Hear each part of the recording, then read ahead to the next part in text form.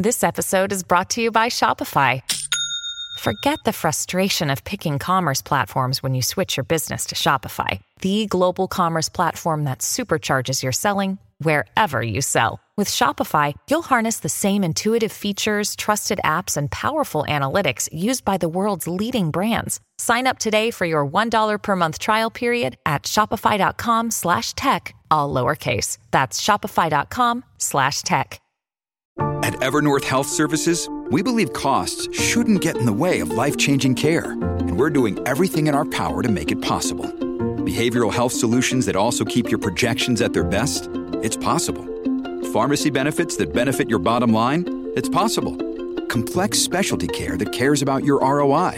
It's possible. Because we're already doing it. All while saving businesses billions. That's Wonder made possible. Learn more at evernorth.com/wonder. Welcome to the New Books Network.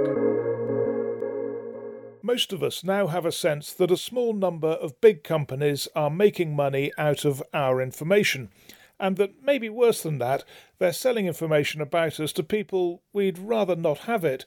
Well, Professor Sarah Lambden has gone much further than having that general sense of unease. She's written a book about it, Data Cartels, the Companies That Control and Monopolise Our Information. Welcome to you, Professor. Thank you for having me. And now then, you start this book with a story about how you got into this, why this issue came on your radar, as it were. Why not just tell us what happened? Yeah, so unlike a lot of people who write about tech and data problems, I'm not from the tech industry. I'm actually a librarian, and I was working as a law librarian at City University, New York. And my job was largely filled by teaching people how to use the two major legal research platforms in the United States, Westlaw and Lexis. I even used to joke that I felt sometimes more like a product rep than a librarian in my role. And in 2017, kind of at the height of ICE stories about ICE being immigration and customs enforcement in the United States, being kind of egregiously human rights violating in really horrific ways. There were stories about children being kept in cages and families being separated at the border. So in the midst of all of that, I got an article that said that there were a bunch of companies vying to help ICE build a big invasive data surveillance program. And among the people listed as attendees were representatives from LexisNexis and Thomson Reuters, which are the parent companies for Lexis and Westlaw's legal products that I felt like a glorified product rep for. So I became concerned that my legal research work might somehow interlap with ICE surveillance. I didn't quite understand what Lexis and Westlaw would be doing with ICE to help them build a surveillance program. So a colleague and I wrote a blog post. We did the most innocuous thing possible. We wrote a blog post for the American Association of Law Libraries, and we just wanted to alert our fellow law librarians about this issue and see if anybody had any, concerns about it. So we wanted to see, what our colleagues thought about, this news article. And we posted the blog post online, and within 2 minutes, the American Association of Law Libraries, our professional organization, pulled down that blog post. They took it offline and replaced it with one sentence, and that sentence was removed at the advice of legal counsel. And my colleague and I were really surprised because librarians aren't in the habit of censorship. We are actually, by our ethical kind of principles against censorship. So we were confused about why we were being censored.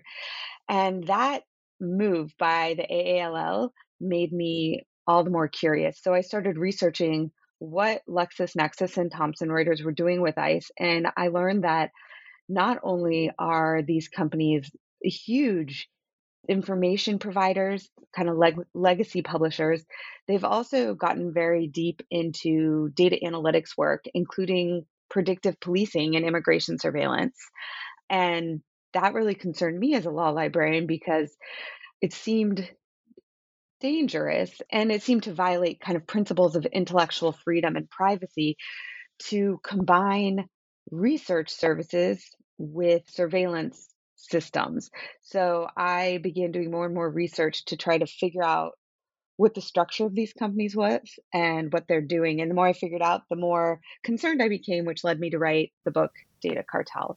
Right, and exactly, and the book sort of lays out the landscape of this, and I'd like you to do that for us too. So let's just start with some very basics, just assuming people don't know a lot about this. Data analytics, and we'll get into more detail later, but data analytics is basically linking information, getting lots of data points on an individual, which gives you the power to know the sort of things they might want to buy and even the sort of ways they might behave. Yes. Yes. So data analytics, I mean, there are all sorts of things that are data analytics, but the most kind of lucrative and popular form of data analytics right now involves taking our personal data and kind of combining it with other information and data points in order to make predictions and prescriptions about what we might do. And like you said, it can be anything from what we might be interested in buying, to help advertisers. There's a whole ad tech industry that's pretty, focused solely on getting us to buy certain things and to see certain ads. And then there's also predictive analytics that are sold to law enforcement, insurance companies, employers, healthcare systems, and these types of analytics predict how risky we are. They're called I call them risk-based analytics or risk analytics, and they kind of rank us by how likely we might be to commit a crime, to default on a loan, to suffer some sort of health effect that might affect our healthcare or insurance, and just really take our personal data and other, scientific and legal data and information and guess at the kind of things we might do next. So tell us, who are the big players in selling this kind of information? So there are a lot of data brokers out there. Data brokering is a multi-billion dollar industry. And there are I think of two major kind of spheres of data brokering. There's commercial data brokering, which sells and kind of deals in our data in order to affect commerce, help Walmart decide who its customer base is and what they might be interested in buying, or, help Google or Amazon or, other platforms that we spend a lot of time on target ads towards us, and give that data over. And then there's this other sphere that sells our data to law enforcement to do predictive policing, that sells to insurance companies, kind of the former categories I was talking about. And some of the biggest players in that sphere are LexisNexis and Thomson Reuters. They're not the only ones, there's also Experian, Oracle, and there's a slew of them. But LexisNexis and Thomson Reuters both own pieces of this legacy data analytics company called ChoicePoint, which was one of the first major law enforcement data analytics companies out there. And they are especially active at least in the United States, in selling data to the government, selling data to law enforcement, selling data to our insurance companies, tenant screening companies, et cetera. And all of those products are risk assessment or, risk prediction products. Okay, and then there's another category of information. You've been talking about this sort of data analytics that gives you predictive power, but there's something else which is you call walled gardens, and we'll get into the different types of information that are in these walled gardens. But first of all, how would you just briefly define the walled garden? One thing I explain in the book a bit is that most data analytics companies and most information companies specialize in a particular type of information. So, like Bloomberg LP specializes in financial information, and BBC or CNN specialize in news information. But companies like LexisNexis and Thomson Reuters sell data and data analytics products, and they also have all of these walled garden information troves that they sell access to. So Reed Elsevier LexisNexis is also Elsevier, which is the largest academic information and academic journal company, and Lexis and Westlaw are the premier legal information companies. And so not only do they sell data analytics, these companies, they also sell access to all of the United States legal information and all of Elsevier's content. They both have huge news services. LexisNexis has one of the largest news archives in the world, according to their advertising. And Thomson Reuters also has Reuters news service, right? So they also can own and control and kind of put that information in quote unquote walled gardens. So in kind of the digital world, people have given the name walled gardens to platforms and systems that you can only enter by logging into or having some sort of special passwords to get past the wall and enter that garden of content or information. And Thomson Reuters and LexisNexis have very large troves of informational content that they wall off from the public unless you can get a subscription. Right, and exactly, and the password that will give you access, you might need to pay for. Yeah, you might need to pay for a subscription. But what's wrong with this? I mean, if you take academic articles, someone's got to edit them, someone's got to publish them, and then they've got rights over them, and they put them all together and make them easily accessible and sell access. Why is that a problem? That's a great question. And you're right. One thing I'm very clear about in the book, and when I talk about this, is publishing is expensive. It's not free, right? Like books don't magically make themselves, journals don't magically go through peer review without, a lot of effort. So who bears the cost of publishing is a really important question. And, if Elsevier is publishing hundreds of academic journals, they, should reap some financial reward for that. Absolutely. But there are a few problems with the walled garden system, especially in academic journals as it exists today. I mean, one is that the the people who do the work of editing and publishing and writing the journal articles aren't the same group of people who are getting the economic benefits from it. And also, I think from the perspective of, data cartels, one of the problems is that when you log into the walled garden or interact with the walled garden system, either as a author, editor, whatever, these companies, because they also do data brokering and data analytics work, collect all of your data. So when you have a personalized password to enter, a platform, whether it be Westlaw or, Springer Science Direct or what have you, once you type in your password or identify yourself as somebody who can pass through the walled garden, you're also identifying yourself with a whole set of data, whatever data they have on you, that you had to give them during sign up, or maybe that your institution handed over in order to make you a password. Now, once you're inside of the garden, the walled garden, whoever owns that system, will be following you and tracking you as you make choices, seeing what you click on, seeing what journal articles you interact with, and if you're an author or editor, where you do a lot of your work, what articles you've participated in, who you work with, what institution you work at. Your name might be associated with all sorts of other personal information as well, your address, your phone number, your gender, your age, etc. Now, I can see that, but the point is everyone's doing that, isn't it? I mean, if you went onto some site to buy a bit of garden furniture, all that would be happening. And also, surely all companies rip off their employees. I mean, you say that it's unusual you say it's not fair for the person who's doing the editing doesn't get the money, but I mean that's like everything. I mean, lots of companies don't reward people according to their just desserts. So it seems to me in these two respects that people like Elsevier aren't doing anything that nobody else is doing, really. In some sense, yes, right?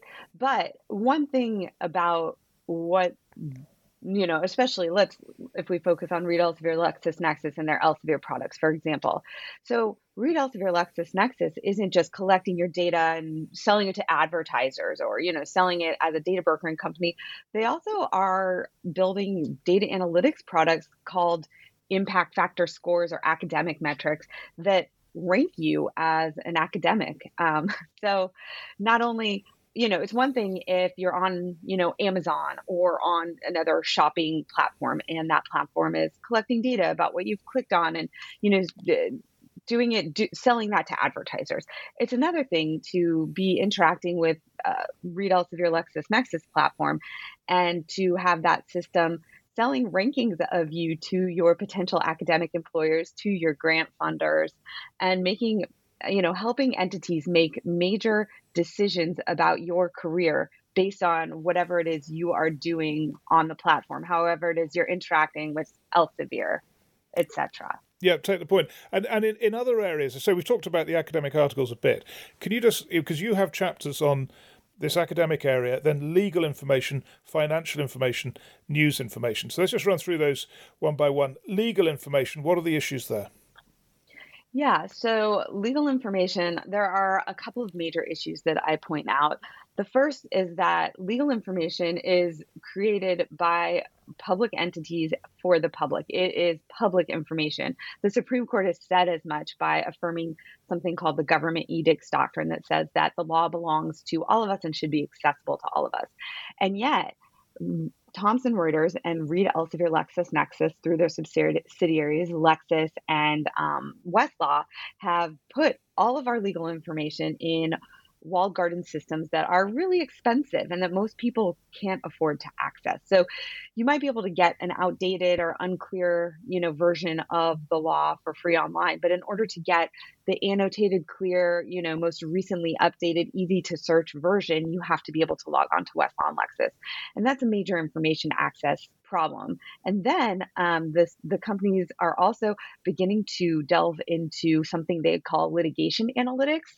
So they're taking information from case law, personal information about, lawyers, judges, news, what have you, and other information from their other, information products, and melding it all together to help lawyers who can afford to buy their litigation analytics kind of game the legal system by knowing what language a judge will prefer, knowing what cases will be the most positively received by which judges, and really making predictions and prescriptions about how to maneuver as a lawyer or as a participant in, the U.S. law and policy system in a way that will be the most beneficial to you based on your ability to buy these litigation analytics. Yeah, I guess I'm just wondering again, is that like, being able to afford a good lawyer? And that's not fair. Never has been, but that's part of the system too, isn't it? Yes, yeah. And that's the thing. I think it's for us as, a society or as a group to decide what we think is okay and what we think the line should be around, kind of an equal playing field in the law, an equal playing field in information access, etc. But these companies since we're not discussing it in the public, we aren't even able to be aware that these things are happening so we can make those choices, right? One thing I'm really careful about is not to tell society what I think, the end solution should be, because I really do think that right now it's just an issue of spreading awareness that these things are happening, and raising concerns that some of these things might not be how we intend the legal system to work, or how we intend, academic and knowledge enterprise systems to work. So yeah, I do agree that, litigation analytics might not be that far off from being able to, you know, pay for the top law firm in the nation or whatever. But the top law firm in the nation shouldn't be able to use data analytics to game the legal system unless we all are on the same page about knowing that that's happening and agreeing that that kind of inequality in access to justice is something that we're all consenting to or aware of, at least. Yeah, at the very least, there are potential public policy implications, aren't there? So, as you say, everyone should know about it. What about financial information? Who's doing that? What are they doing? What are the points of concern there? Financial information is interesting because it's I think to most of us who aren't super deep into the world of like trading and stock markets and all of those things, a lot of it is very opaque, and unfamiliar to us. Like I know when I hear, kind of finance talk, like the circus music in my head goes on, and I just can't even really understand what what people are talking about. And I think that's true for a lot of us. And I think some of that opaqueness is purposeful. It's on purpose. Kind of like I compare it to kind of how the rules of tennis were created specifically so that the general public couldn't understand them.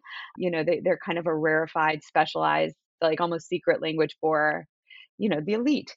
And the financial world's kind of similar. If you can afford to play, you might understand the rules, or you might be able to pay somebody who can afford or who can understand the rules on your behalf and manage your money for you.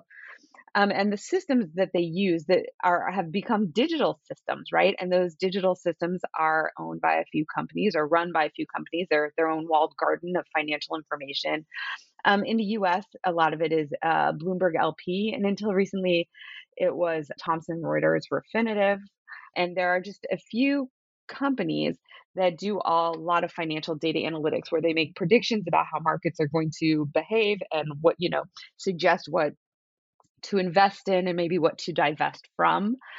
And so those systems are owned by just a couple companies. And that means that if you can afford Bloomberg terminals or afford, Refinitiv subscription, you can get access to predictions about finance and suggestions about what to do with your investments and money that most people cannot afford to access and receive. So that puts you at a financial advantage. And we see that, we see that all the time.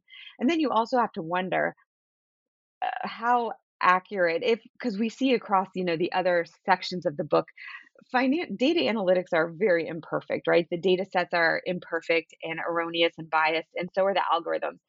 And logic says that financial data analytics are probably not magically more accurate, but I suspect that they drive so much of the secret world, the people who can afford to log into these systems and own access to these systems rely so heavily on these data analytics that they move markets whether or not they are accurate. So they become accurate through, the actions of those who receive them, which is kind of an interesting way to move our financial markets and make decisions about how our stock market, our what we invest in, and what succeeds kind of work. And then news information. You talk about news information. Having worked at the BBC for many, many years, I was interested in this. What's your anxiety there? Yeah, I think so. In a way, I almost it's funny. I debated whether to include this news section or not because I do respect and understand that it's its own story that's being told in so many different ways. News information is so critical and so unique and so important for society that we've kind of all watched it change and collapse in real time over the last few decades. We've seen newspapers fold. We've seen televised news kind of become centralized in a few like international kind of generic, like kind of almost the big box stores of news, and go from being diversified local sources to being just a couple of huge funnels of news information. And we've also seen news become, paywalled and be put on walled garden platforms where, sometimes if you need to know something important and you click to read the article, you can't even see the information because you are not one of the people who's allowed in. So I think we've all seen this happen, and there's so much talk about how lack of news leads to a lot of, disinformation. And I think we've seen that happen in real time too. And there's also a lot of, I guess there are a lot of studies showing that more and more people are getting their news primarily from social media, which is a venue that we can all, access free of charge. And it's just kind of a fire hose of well-vetted news sources, but also a lot of conspiracy theories, misinformation, incorrect information. Yeah, but I must say, I thought this was the least convincing bit because, it is expensive to gather news. It is expensive to distribute it. There is free information out there, and some of it's reliable. And the difficulty is in the post-truth world that people, believe disinformation because they're well, there are lots of reasons why, and it's a complicated subject, and it's very interesting as to why they might believe this stuff, but they do. And it's not, if organisations are not being paid to or making money out of this, there won't be any information except presumably government information, which would be even worse. Yeah, yeah, and it's interesting because my first response was like, "Oh, well, we need, nationalized systems to ensure that this information is accessible." And then, after 5 minutes of reading what happens in a lot of nations when there's only nationalized news, I'm like, "Nope, we definitely don't want that." Yeah, independent news is critically important. Yeah, you don't want your news to be under the thumb of whatever political, forces are controlling the government at any given time. So yeah, I totally agree with you. And honestly, the main reason I left that in is because it, I know this book is very US centric, but in the United States, and I think, in the UK and in other countries too, we see how when governments don't build nationalized news system, but provide funding and support for independent news sources, you know, like the BBC, like in America, the public broadcasting system and national public radio. Those systems seem to do a good job of supporting an information infrastructure that remains independent, but also has sustained funding and sustained infrastructure, right? So the reason I put that chapter last is because I wanted to use thinking about those types of systems as a pivot point to thinking about how to build digital information infrastructure that's sustainable and continuous, because I think that that's the challenge, right? Like you said, it's so expensive to create quality, high quality sustainable journalism, and it's so expensive to have peer reviewed scientific studies, and have well curated and organized legal information that's up to date. Somebody needs to pay for it, right? And I'm not saying that it shouldn't be, Elsevier or Westlaw or, whatever other, for-profit enterprises are doing this business. There just should also be guaranteed, public access, whether that's subsidized by, the government or some sort of other kind of deep well of sustained funding. And I think that that's kind of part of what we're missing now. And I don't know. I mean, you know more than I do, coming from the world of, news media, but I feel like some of the reason that our news services have been, dwindling is because we now in the digital world lack that kind of sustained infrastructure funding and support. No, it's interesting. So basically what you're saying is, I hadn't thought of it like this, that, if you go to Europe, healthcare is universally available, but through a system where there are private providers of healthcare, but if you can't afford it, you'll get a government subsidy to help you with the insurance premium. So you're getting access, and you're basically saying information, legal, academic, financial news is so important that you should maybe allow these private companies to produce this material and to sell it. But if someone can't afford it, and it's, in public policy terms important that they should be able to afford it, maybe subsidize their subscription. Yeah, yeah, exactly. Create an open access option so that everybody has access. And that might be through, yeah, I don't prescribe a particular model, but to go to what you're saying, yeah, some sort of, that's one option, some sort of subsidy or some sort of, just open access infrastructure that runs alongside, these other services without diminishing them necessarily. And also, so another thing I think that would also be positive for is it would give you the option of being able to look at this information without having your data collected, because if the infrastructure is open, then some of the incentive to, or ability to collect and monetize data might also not be quite as high.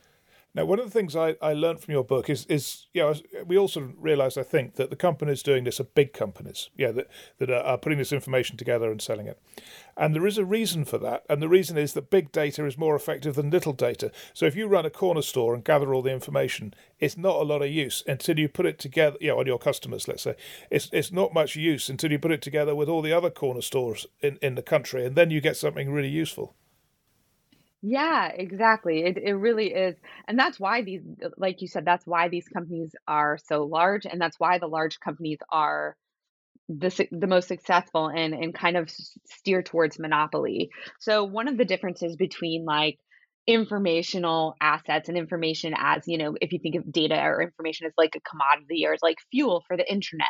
The way it's different than other types of fuel like oil, water, etc., is those types of fuel or those types of resources are fungible. So you can exchange one bucket of water for another and it's still water and it'll still serve the same purpose. But all information and data points are unique, right? Like if you want to learn more about COVID and you ask me for an article about COVID and I give you an article about influenza, that's not going to help you because the information is different. I can't replace, it's not like a bucket of water. I can't replace one for another. So the more information, the more unique bits of information any one company can gather, the more powerful, better leverage, stronger that company is, right? So at the end of the day, the company with the most information wins. And right now, some of the companies with the most information include like Relics, Thomson Reuters, and a few of these other uh, information companies that have been collecting information for, I mean, really for over a century. Elsevier, as an academic journal company, is the oldest journal company in the world. Elsevier, who was, the namesake of the company, I think he published like Galileo's, scientific reports and findings.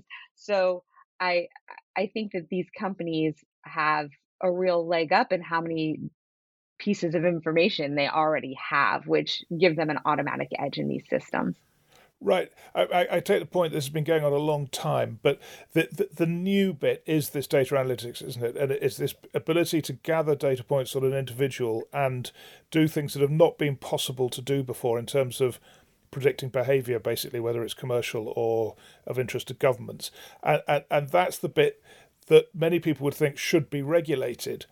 And I think I'm right in saying it's pretty much totally unregulated at the moment, partly because it's also new, right? Yes. Yeah, it is. I mean, I would say it's pretty much completely unregulated. I never like to be an absolutist, and especially being a lawyer, the answer is always it depends.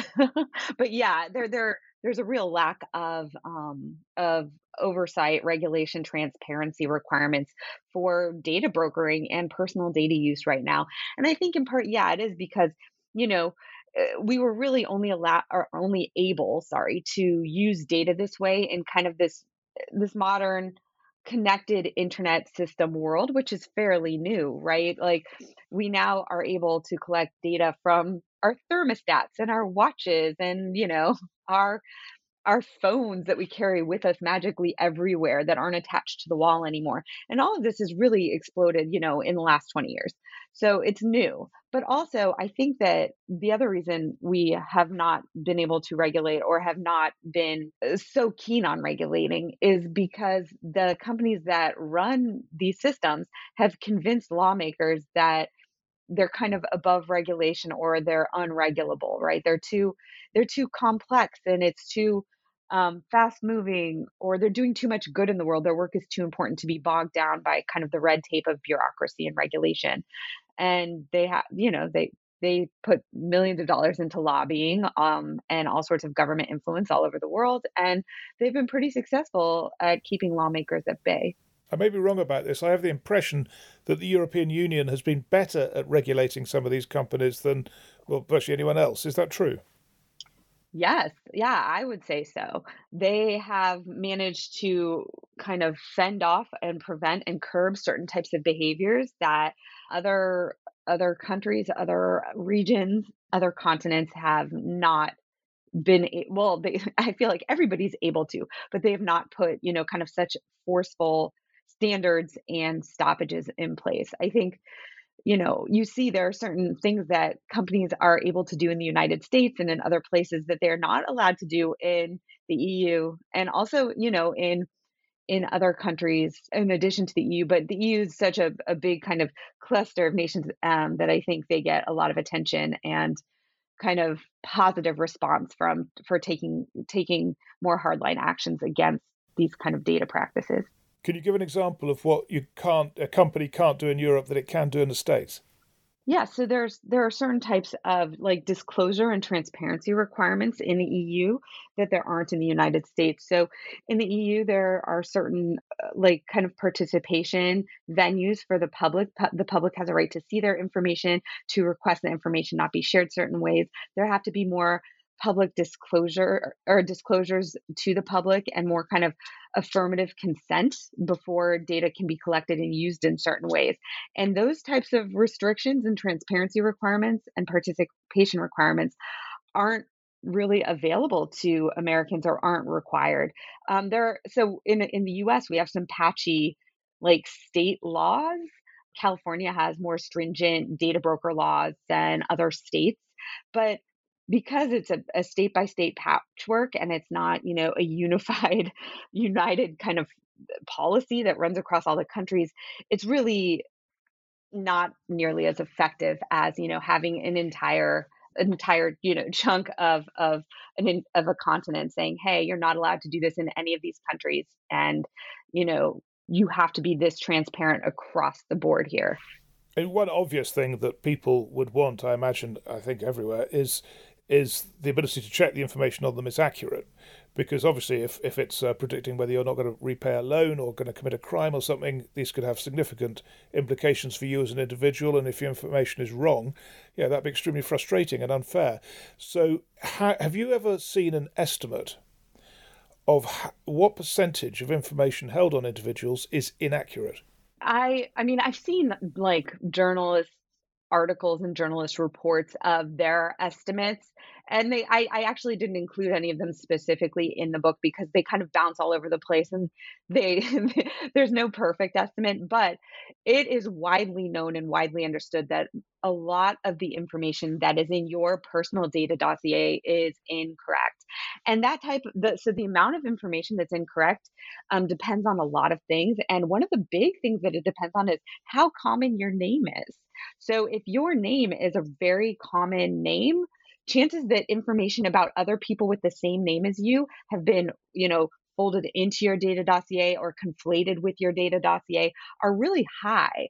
And also if you fill out everybody fills out all these online forms all the time, and sometimes we get fake names, or we type one number off for our address. All of that information just flows right into your data dossier. I know both Thomson Reuters and Reed Elsevier LexisNexis claim that they receive information about all of us updated in real time from over 10,000 sources. So that's a lot of that provides a multitude of opportunities for bad information or incorrect information to make its way to your dossier. But if you're a company, basically making a living out of flogging information, you'd want the information to be accurate, to be, more useful to your customer. So are we really saying that they believe, these companies, that the secrecy that they currently enjoy is more important to them than getting accurate information for their customers? Yeah, I mean, I don't want to put words in these companies' mouth, but I think that they get such a huge volume of data that it tends to be, the marketers and these risk assessment entities, it's almost like it's like getting water with some toxins in it. It's not the cleanest, freshest water, but it flows. It's efficient. It gets the job done. I know, like there's one system that I talk about in the context of predictive policing. These law enforcement officers were using this flawed facial recognition application. It was so flawed that I think it was a lawsuit. There was something that happened that prevented the particular law enforcement agency from being able to use it anymore. Somebody said, "Hey, this is violating people's civil rights. We need to put this project on hold." And while it was on hold, the law enforcement officers told a reporter, they said, "Hey, we're just waiting for this technology to come back. We're really hamstrung without it. It made our lives so much easier." And I think you see that across the board, even knowing that the data is imperfect. It is so efficient to use these data analytics systems, right? This particular app was one where officers could like take a picture on their phone, I think, with on the street and be able to immediately run it against every jail booking photo in the whole database to see if they're the same faces.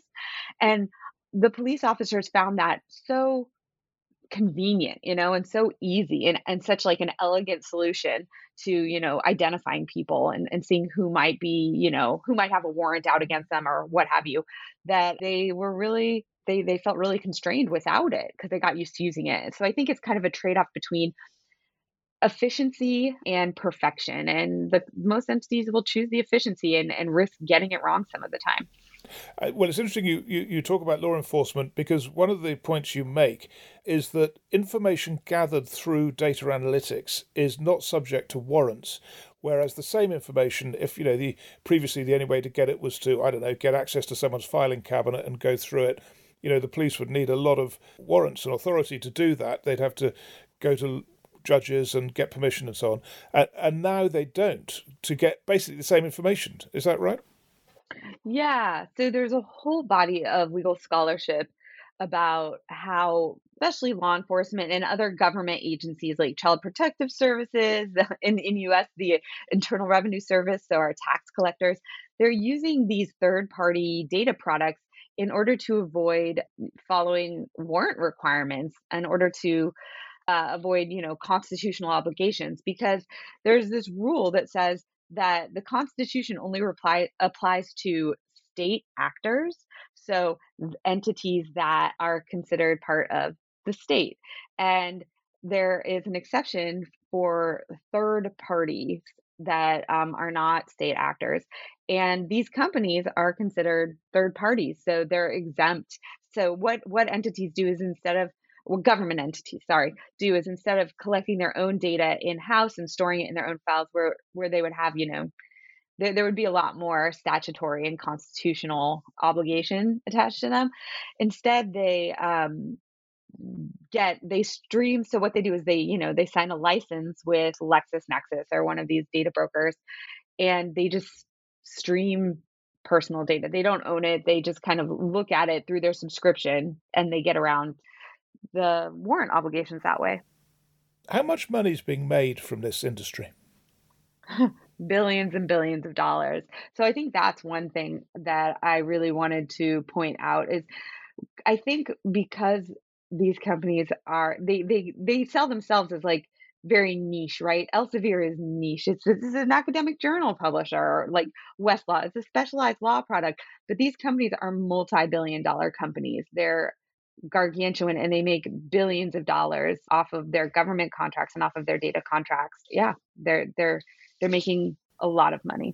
Let's look ahead and the future as we do in this series. Now, lots of new industries in the past have, come into existence, and it's taken time to regulate them. I can see this is a bit different because they've got big so quickly they can probably lobby more quickly to preserve their privileges than other industries in the past have been able to do. So what's your prediction of whether effective regulation will come in? I don't know. I mean, for the majority of time that I've been researching and working on this issue, I have not been very optimistic because I've seen how other, kind of tech juggernauts have avoided and prevented regulation. I've seen how social media platforms have gotten away with with operating basically law free, right? Restriction free. But I have seen in the past year or so the idea of data privacy and data surveillance arise in the United States, at least, as kind of a bipartisan issue that both sides of the aisle agree on. So I am a bit more hopeful that something might come of that. There might be some sort of legislative or congressional move to either restrict or at least force more transparency out of these companies and what they're doing with our data. However, I do also know that these companies are really powerful lobbyists, and they hire really powerful lobbying firms. And I imagine that whatever comes from at least the first round of legislation will be a bit watered down by whatever, whatever those lobbyists say. Does the current state of Twitter tell us anything about the way this may go? So I've been watching the Twitter the Twitter stories unfold with great interest because I think Twitter is this really important example of what happens when we hand over our informational infrastructure to a private company, right? And we start depending so heavily on it. And then all of a sudden, the private actor decides to just, blow it up or destroy it or, change it, in a big way. And now we all feel very disempowered and we're like, oh no, where are we going to get our news? Where are academics going to talk to one another? Right. And I think that I don't know if I think what will happen with the other companies depends on whether the government intervenes in the Twitter situation, because however the government reacts to what is happening right now with Twitter, I think gives us a hint to how they will react to companies like Relix and other companies that have taken over a large portion of kind of our critical information infrastructure. Just one last question to you. I remember when I first heard that some of these department stores could predict when a woman, could know when a woman was pregnant really early on from the various data points that are out there. And I was just wondering, in your research, what's the most shocking example you've come across of how data analytics can tell companies something that you really wouldn't think they'd know? Well, this is one that I thought was interesting. Turns out there are companies developing products to not only tag people who are addicted to heroin, other opioids, but also to predict if somebody is at risk of becoming addicted, and what that can lead to if you're mistakenly tagged as a risk is apparently you can be denied certain pain management treatments. I guess I think it was an article written up in the Markup or one of the kind of one of the technology focused publications about a woman who was unable to get pain relief that she desperately needed because one of these analytic systems had marked her as a risk of opioid addiction. Right, and you can imagine if they were working for the other side, to people who make the opioid products, it would be a very different story. Yeah, exactly. Right. And just the idea, it kind of is like the pregnancy or, the abortion tracking concern we have now in the United States, especially this idea that these intimate kind of health, it's not secrets, but intimate health information suddenly become fodder for making guesses about, how risky you are again, and what you might do in the future. Sarah Lambdin, very interesting discussion. Thank you very much for telling us about your research. Yeah. Thanks for having me.